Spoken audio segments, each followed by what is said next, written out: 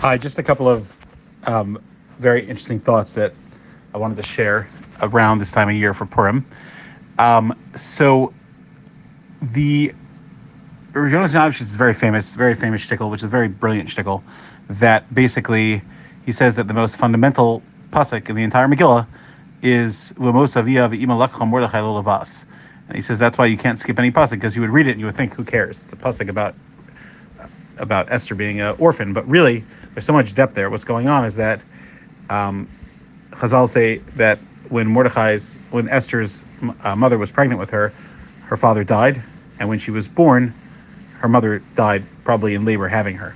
So she literally came into the world without parents, and Mordechai, Mordechai Lavas, which Machlokes and Chazal, if it means he married her or he took care of her, either way. But he Omenes Adasa is a very interesting lesson as well. It sounds like she was very young. And according to the Midrashim, she was 35 or 40, and he was probably 95 or so. Rechaim Kanievsky has a whole shtickle on that in Time of the Krah. He was probably around 95. Haman was also probably around 95 or so, because Mordechai had to have been at least 13 to have been on the Sanhedrin, and this was about 70 years later, and you go through the math about when the party happened and when the story of Esther happened, etc. Anyway, so Rios Nashid says that what's the skula, the power that Esav had? It was his kibbud av, the fact that he respected his father so much.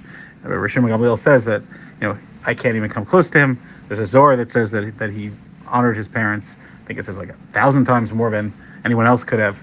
So no one could take on Amalek because that's their power, kibbud av aim, or actually not aim because he didn't respect Rivka, but kibbud av. So Mamela, the only person that could take them on, is somebody that fulfills Asher Mishal Haman, more in Kedushin Lamed Aleph. Praiseworthy, lucky is someone to a certain degree who never saw his parents because the onish of lack of kibbud av is so strong. So why? What does that mean? Because normally somebody would say, "Well, I did kibbud av." Yeah, but you didn't compare to Esav. The only person that can fight is someone that doesn't have a kitcher, they never heard their parents, and also more than that, he says that if someone's chashav lasos mitzvah bananas, they couldn't because Esther's parents were dead. She couldn't do any kibbud av, so she gets reward as if she did the mitzvah. So that reward is a shleimistic reward. So therefore, the power of Esther to fight Amalek and their koach of that there's a chus that they had of kibbud av, that came from Esther specifically.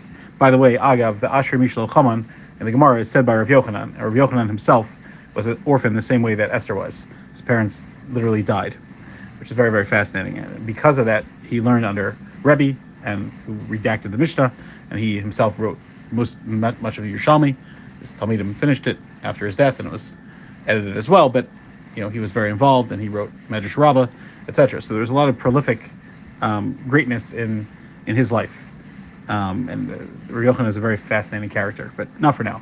So my father told me over, I think it was from Rav Zalman Sorotzkin, that this kasha, that why did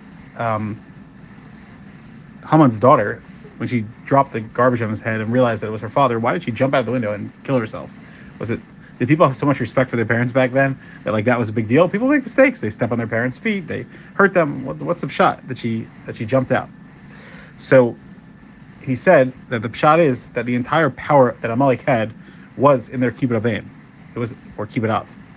And so therefore, as soon as she realized that, hey, at this exact moment, when my father is trying to go kill Mordechai, and oh my goodness, he's the one that I dumped the garbage on, and look at this disrespect that I caused, she realized that everything was crumbling.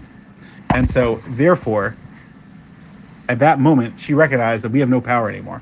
And it was literally like her mother said, Zeresh, that she said, Imi Zerah HaYehudim, if he's Jewish, ...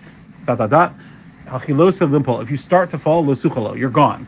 Once you start to fall, that's it. That means that they did tshuva, and Hashem is forgiving them, and you have no chance.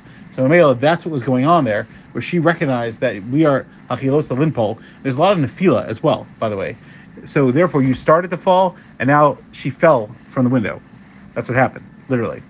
And Haman also falls multiple times, and of course, hachilosa limpol, he falls there, and he also falls on the bed that Esther is allowed. There's just this constant downward falling that takes place from that moment and onward, which is part of the overcoming of kibbud av, of the mitzvah that Esav had. And there's a lot to be said about that, but it says that Talmidei Chacham are marbin shalom b'olam. Talmidei Chacham bring more peace into the world. And our Rebbe Rav Asher Zatzal used to always say that your parents tell you they don't want you to learn, which of course is not always in every case, but and you go against them. So what about keeping of aim? He said that's the biggest mitzvah, it's the biggest suchus, and your parents will always come around, whether in Olam Haza, usually, almost always, and certainly in Olam Haba. But the Talmidei Chacham or Mar Mishal B'Olam, you think your learning is going to bring less peace? Adrabah, it's Mar Mishal B'Olam. So Mamela, that's the Hadar Kiblu of Melech Hashvirish, that these people that had no parents, their Esther, her ultimate kibbut aim, and that's why it says her name, Bas Avichail. She honored her parents in the greatest way by being Mar B'Shalom Yolam. And there's a famous kasha that what did Mordechai do wrong? It says that Ratzi Lerov Echav. So it's the Gemara Megillah says that some of his friends moved away from him. So what's going on? What's the pshat? That he got downgraded? He was a tzaddik and he saved everyone. He did everything right. But no, the pshat is Ben Yada says a famous pshat that even though he had an excuse for all of his bittul Torah because he was involved with politics, but Lamaisa, he wasn't learning as much. So Mamela, it lost some of the shalom. That the lack of learning, even though he was mechliv to do what he did, but he wasn't on that same madrig anymore. And there's of course other pshatim as well. That Sneis are Rabbanis, people hated the Rabbanis, and people hated him because he had that respect. And also you can't make everybody happy. There's a lot of lessons, and even some people tried to fight him and didn't want to make it into a yantif.